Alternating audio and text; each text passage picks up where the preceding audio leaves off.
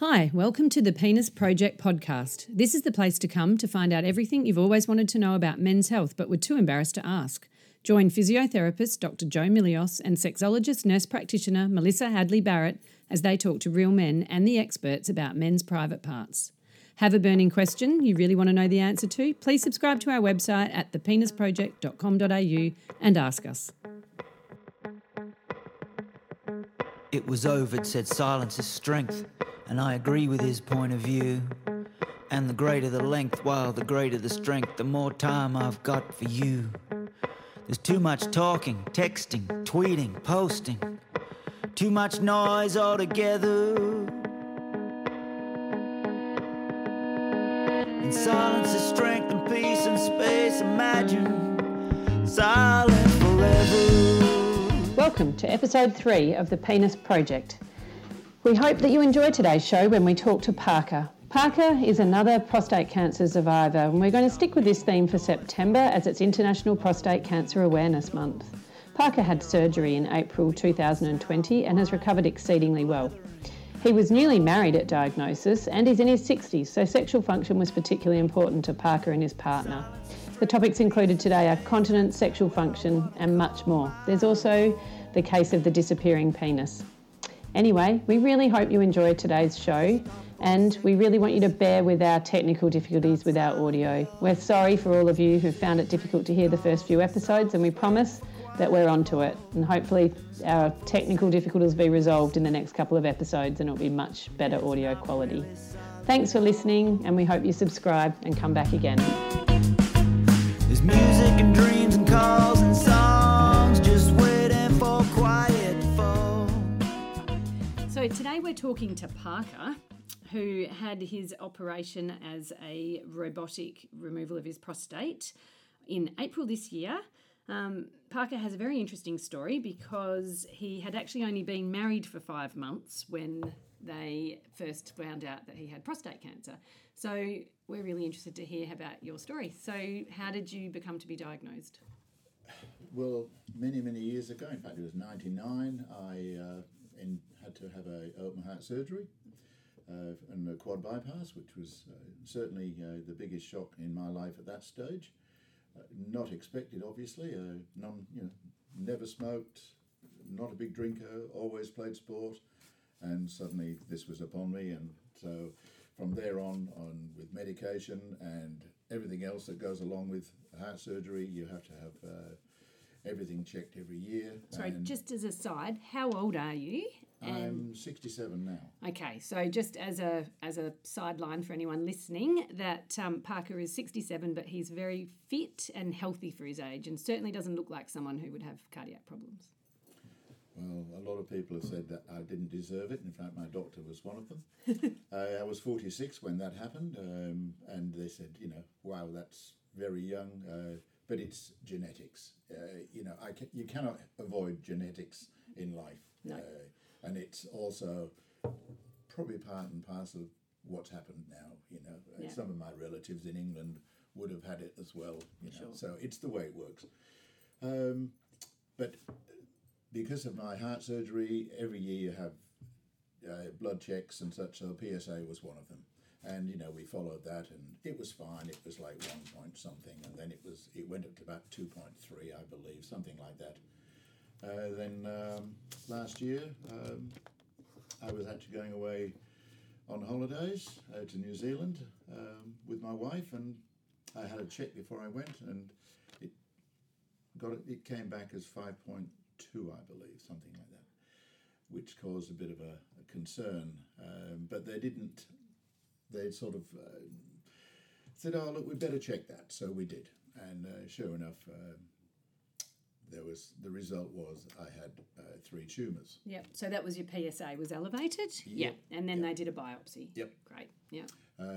I came back from New Zealand because of COVID, obviously, and luckily got in to get my after isolation of 2 weeks. I had my biopsy, and then that concluded that yes, it was 3 tumours. Fortunately. All within the prostate, which was terrific news, although a big shock. so it's turned out very well. And what made you decide, so your path that you chose to go down was surgery. Was there ever a choice for you? Like, did you ever consider other treatment options, or was it always surgery was the way to go? Given the time frame, the severity, there was one tumour that was, I forget the name of the scale. There's a Gleason. The Gleason scale. One of them was 7. One was 6 and one was, I think, 4 or 5.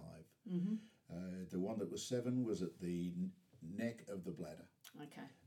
0.3 of a millimetre, I believe, protrusion, which was a good way to catch it. Yes. So I personally, I never opted for anything else but surgery. Yep. I knew the result was going to be good, but the result for me in my life was going to be a bit different. Yeah. And so how did you and your wife feel when you found out, like, what were the things that concerned you the most? How many tissues I was going to use when I was crying. It was a shock, unexpected, and we had to deal with it. And fortunately, my wife is very understanding. And I'm imagining that, because you hadn't been married long, even at your age, and any young people listening will be horrified to think that 67-year-olds still have sex, but I imagine that the loss of the potential loss of function was an issue for both of you. Of great concern. Yeah. It's quite funny when you said about at 67 having sex. Every time I mention it to my children, which I do forget, and especially my daughter, I've said some things because she lives in Dubai, so we get on Skype, and I mentioned I'm going to see a sexologist, and she went, "Oh no, my kids are listening." And the next minute, my granddaughter says, "What's a sexologist?" So that was embarrassing, but she and my daughter blushed just as I am, and I think now. But it's truly it was. So and you fun. are red. You are red. It was so funny. But anyway, we got around that too. So your granddaughter's probably gone to primary school now and said to the teacher, "My granddad sees a sexologist." Yeah. So hopefully my daughter has explained. But yeah. Okay. So. And then what about, did continence worry you? Well, it was always going to be of concern, but that's why we come to see people like yourselves. Yeah. To get around it, and if you do the right thing and you behave. So I think we'll hand over to Jo now, and she can talk to you about your continence journey, and then we'll come back to the erections after. Certainly. That sounds fascinating. Now, Parker, what was really fascinating, I'm having a check of your notes, Parker, and you were one of my more unusual patients from the beginning, so I didn't even get to see you prior to the radical prostatectomy. If we look back and think what was going on in the world at the time, COVID had just hit. And so you actually had your biopsy April the 7th, but you had your prostatectomy on the 15th. On the 15th, just 1 week later. So there was really no time to act because it was an extremely unique situation, and I know your surgeon would have been concerned that had he not done it within the next week or two, quite possibly you would have had to wait months for that.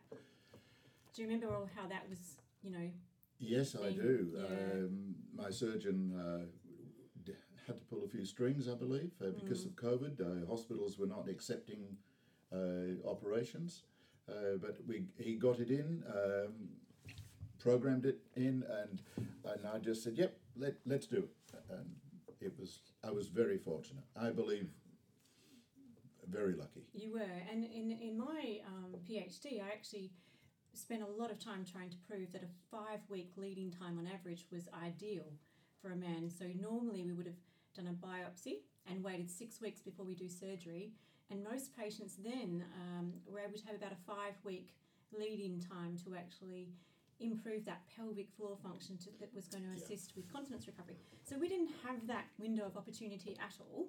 So what basically happened was I saw Parker 2 weeks after his surgery. He had his catheter in for about 10 days, a little bit longer than usual. Often it's about 7 days if you have the robotic technique. But that was all just a slight issue or two happened. You had a catheter block. Do you remember telling us about that little retention issue you experienced? Yes, that was the most painful experience. On a Sunday night, I went to the toilet before I went to hop into bed, and nothing happened. I thought, bit strange, and the feeling was there, but nothing happened. And I thought, I'll go to bed and I'll get up and I'll be fine, At midnight, I woke up. I don't think I really slept a great deal, and I was getting desperate.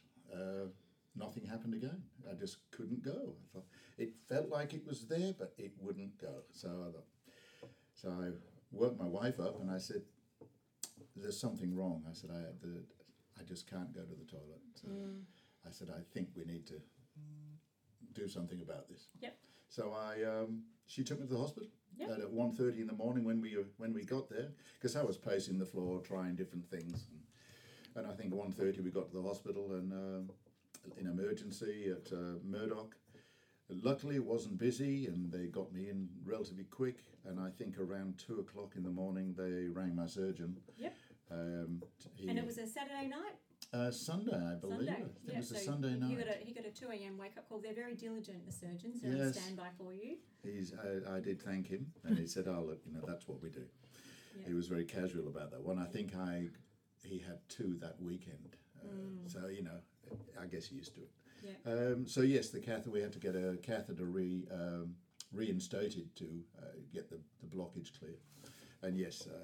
Do you remember how much was in that catheter? I've got the number here. I just wondered if it's embedded in your mind, how much you actually had in your bladder that was drained out. It was a litre, 998 mil, I think it was. And Melissa's in shock too. My bladder's tweaking with thinking about having to hold on to that much.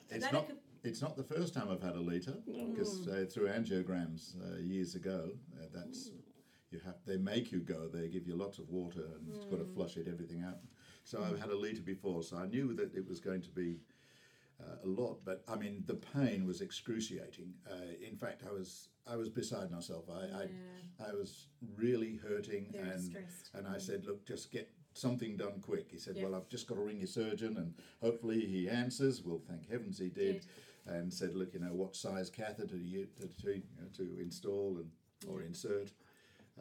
And the relief was immediate, and let me tell you, the staff there were fantastic.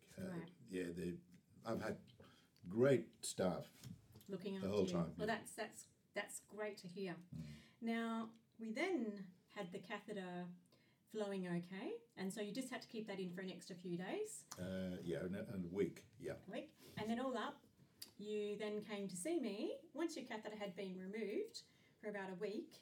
You came back and we had our first meeting. So unusually, as I said before, I didn't actually get to see you until after your operation. That's right. And on that presentation on that day, you were basically getting up about 3 times a night at that stage. You were using the pull-up disposable nappy type underwear. How do you feel wearing those? What do you recall, if that was an inconvenience or if that was a bit of, stressful, a shock? It didn't actually worry me.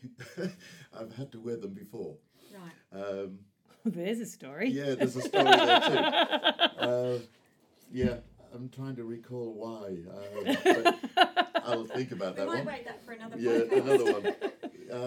That's okay. I'll just refresh where you're at on that day. You were wearing the pull-up nappies at night, and you were wearing 3 of our larger size pads called the level 3. Yep. So what you also said was that from the pathology report you'd had a small prostate. So we often know that if someone's leaking quite a bit, and I'd say you were leaking quite a bit, that the prostate is often a bit larger. So when it's removed and missed, we know very much that the prostate used to support the bladder quite a bit.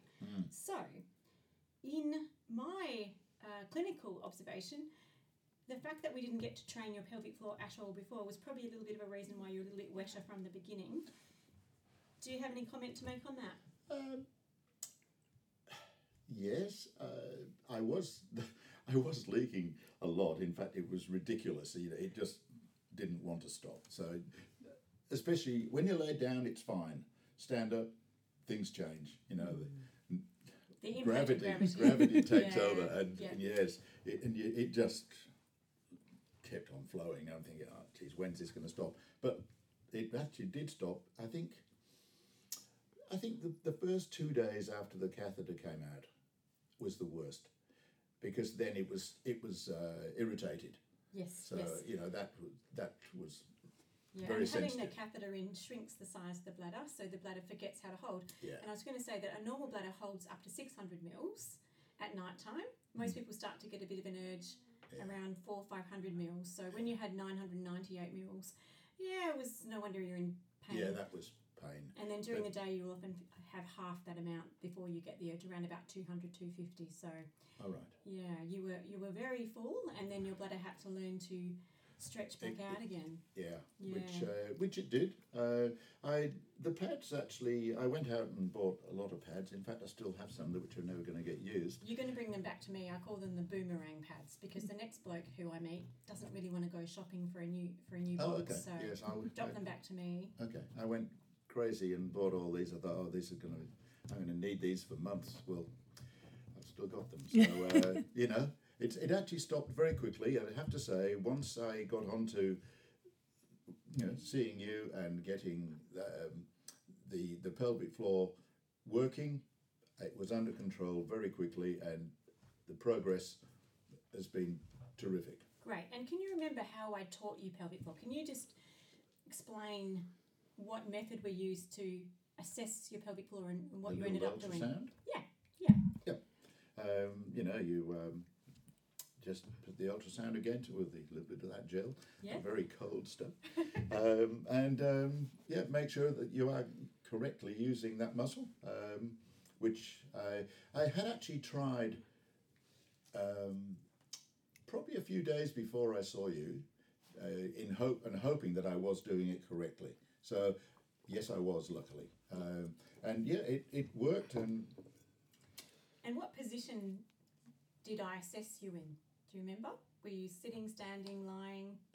Standing. Standing. And do you remember that I talked about the reason you might get leakage is because of gravity? And so the best thing for you to do would be to do most of your exercises in standing. That's correct. And that's what my own research also showed.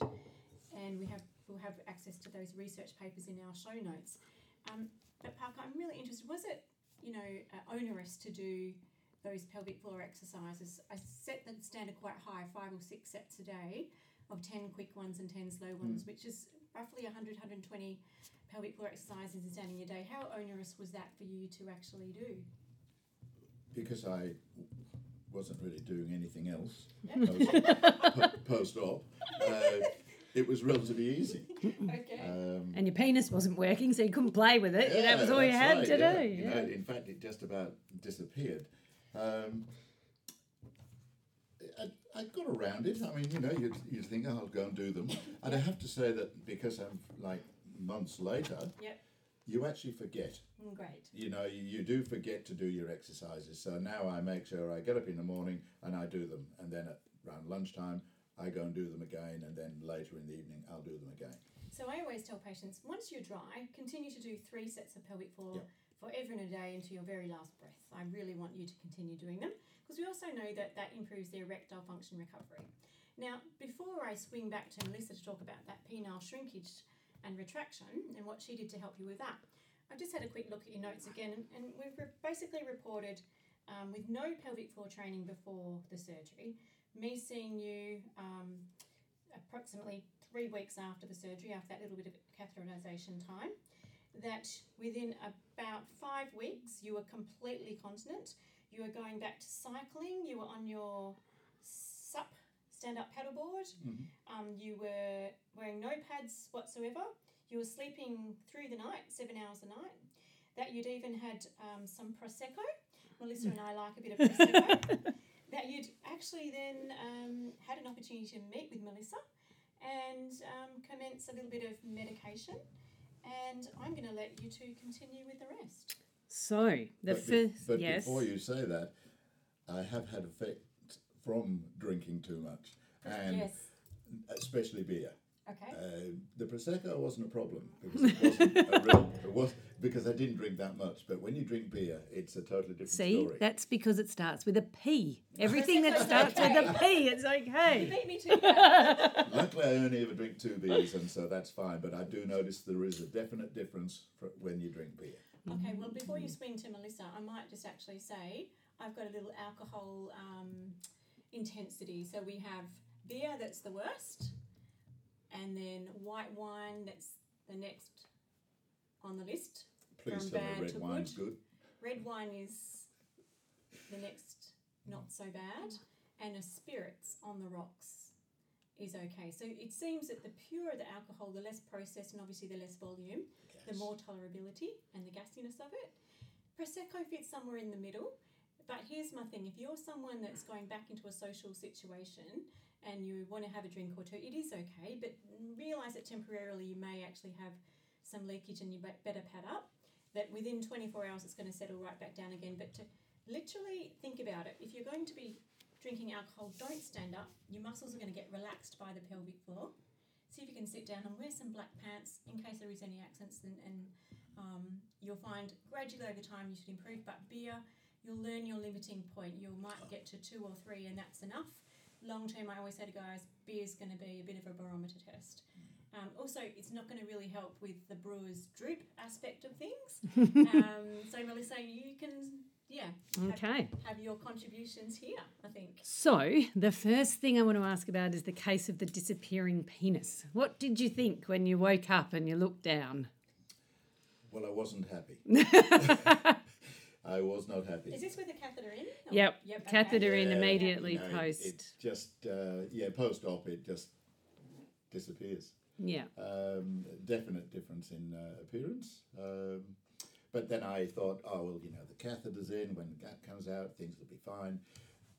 Catheter was removed, and I did notice a change in the shape. Mm-hmm.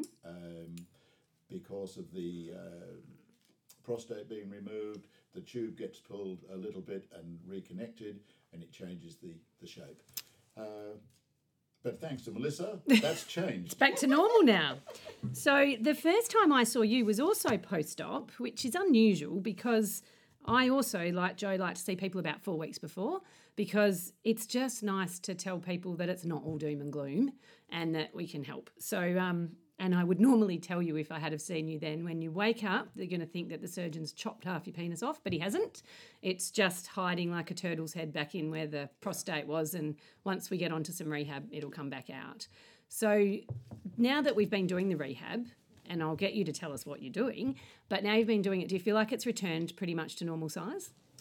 It has. Yeah. It has. Great. My wife's very happy. So how did you feel the first time you and your wife had to come to visit me? Like, how were you feeling about that?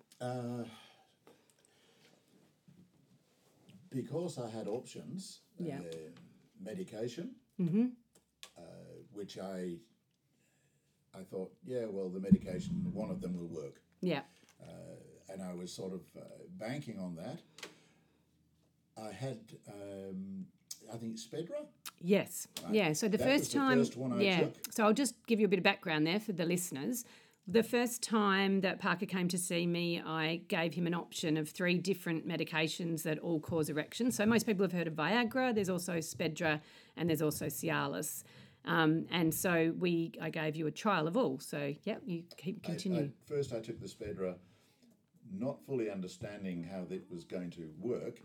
I took it and we watched a movie on TV, and I was expecting this thing to have a great effect. Well, nothing happened. I said, well, that was a waste of time, wasn't it? Oh, I thought that the first time I heard about Viagra too. Yeah. Then I, a few days later, I thought I'm going to take the, what was the Cialis? The Cialis, yep. Now, I didn't feel good. I didn't like the way it made me feel. Yeah. And I didn't think I was getting any effect from it, so I took one of the Viagra ones. Yep. And we went for a walk.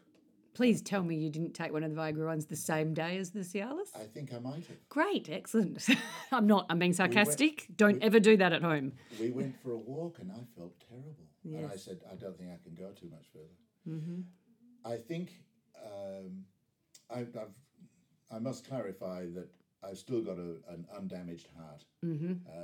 Luckily, we've caught everything on the right side. So my heart is undamaged, but I still have heart disease. Yes. And that is something I'll always have, so I have to be careful. I think the effect of my medication I'm on for my heart and the Viagra and the Cialis, Bad. it wasn't a good mix. Also, so I opted, I don't want to take medication. Yeah, and the other thing is even people who, so there's a bit of a urban myth that people that have heart problems can't take these drugs, and that's actually not true. People who have angina can't, but people who have normal like blood pressure problems and things like that can. But the problem is all those drugs cause vasodilation, and so a lot of people will get headaches, or they'll feel flushed, or they'll feel dizzy, and they just don't feel well. And tablets work everywhere in your body. So there's another option that you've taken up. Before that, I'd like to just get back to the rehab program I put you on was using a particular contraption. And what is that and how do you find it? You mean the hydro pump? The hydro pump, that's it. It works fantastic. Yeah. So what do you do and how often do you use it? Well, I'm using it daily because I love the effect. You have to... The perfect patient strikes again. Exactly. I'm in love with it. That's what it is. What's its name? Priscilla? No, I meant my penis. The pump, in the shower, fill it up, put it on, pump it, and it extends the penis. Yeah. But it isn't a one-off. You then have to refill and do it again. And on the third time, the effect is fantastic. Yeah.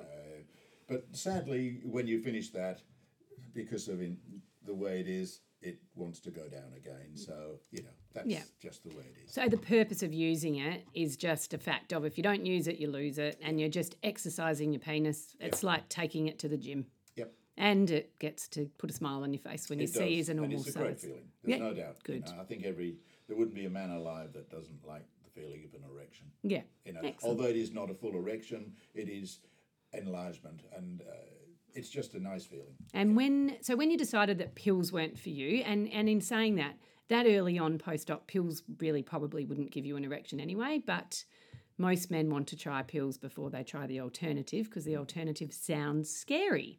But you went for the alternative, so tell us a bit about that. The alternative being the needle.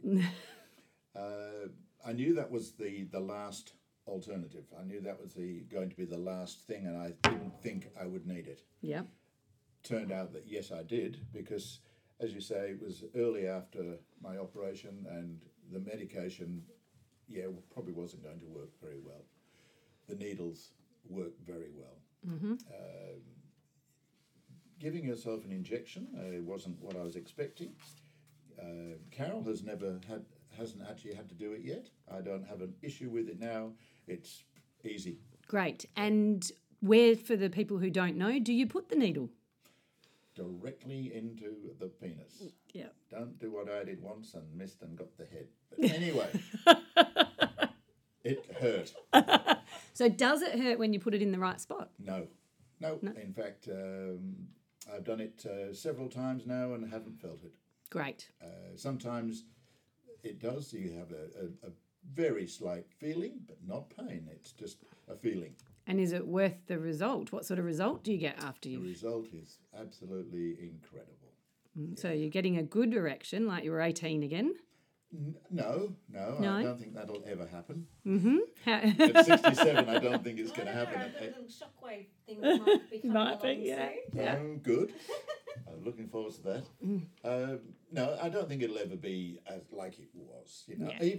Even pre-op, it wasn't ever as hard. That could be your heart. No. I wonder, but it's age. Yeah, and do you find though that is with the needle, is your erections as good as they were pre-op? Yeah. And how long does your erection last for? Possibly 2 hours. Yeah. But generally, after we've had a lovemaking session, you fall asleep. Yeah. And when you wake up, it's gone. Gone. Yeah. And it's not 2 hours full hard though, is it? It's just like goes semi after a while. Semi, because what I've also found is that once you lay down, it is not as effective. Yes. Yeah. Once again, because of Bloody gravity. yes, and also age, because your arteries aren't working as efficiently, and blood is returning and things like that. Because we all know it's engorgement of blood as well as this chemical. And obviously, I'm not sure what it is, but for the small amount that you insert, it has a great effect. Excellent. And do you, I know you've just recently been camping on a camping trip, and did you find that was a problem, having to take the injectable material with you and doing all that? Yeah, it's a tiny bottle, no problem. You need a fridge. Well, we have it. We've got an angle, so you know, you just it wasn't a problem. But no, look, I think we only engaged in activity 3 or 4 times in a month. Yeah. Which, because sometimes, for the first 10 days, my brother and sister were with us, right? So that wasn't going to happen. No. And then when you've been on the road for a day, you're a bit tired. Yeah, of course. And then, you have a drink. And sorry, you shouldn't be drinking too much. But, you have a drink. Prosecco. So, right. That's what happens. But no, I found it not inconvenience Excellent. at all. So the long-term aim now, I'm just thinking about how far post-op you are, about 4.5 months now? Yeah, I guess so.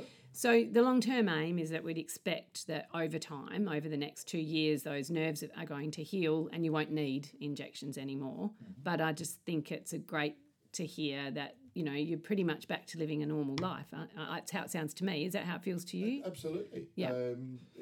It's absolutely fine.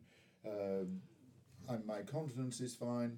I have noticed that, yes, when I drink, there is a little, it's not quite as efficient. Yes. But it does return, and if I do my exercises, And that systemic awful feeling that you had when you took the pills, you're not getting that at all with the injections?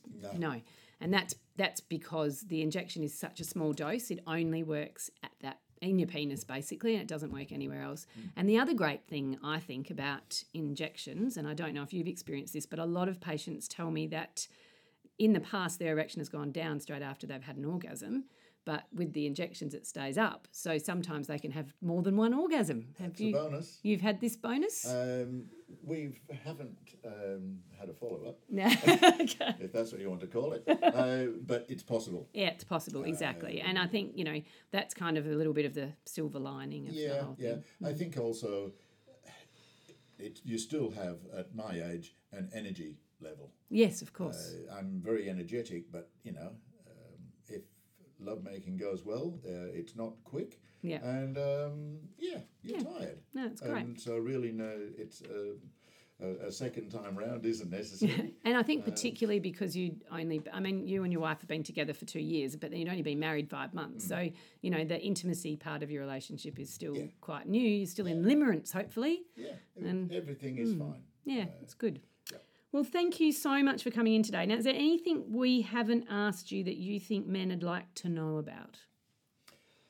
I think it's definitely a huge shock when you get told that you've got prostate cancer. Mm-hmm.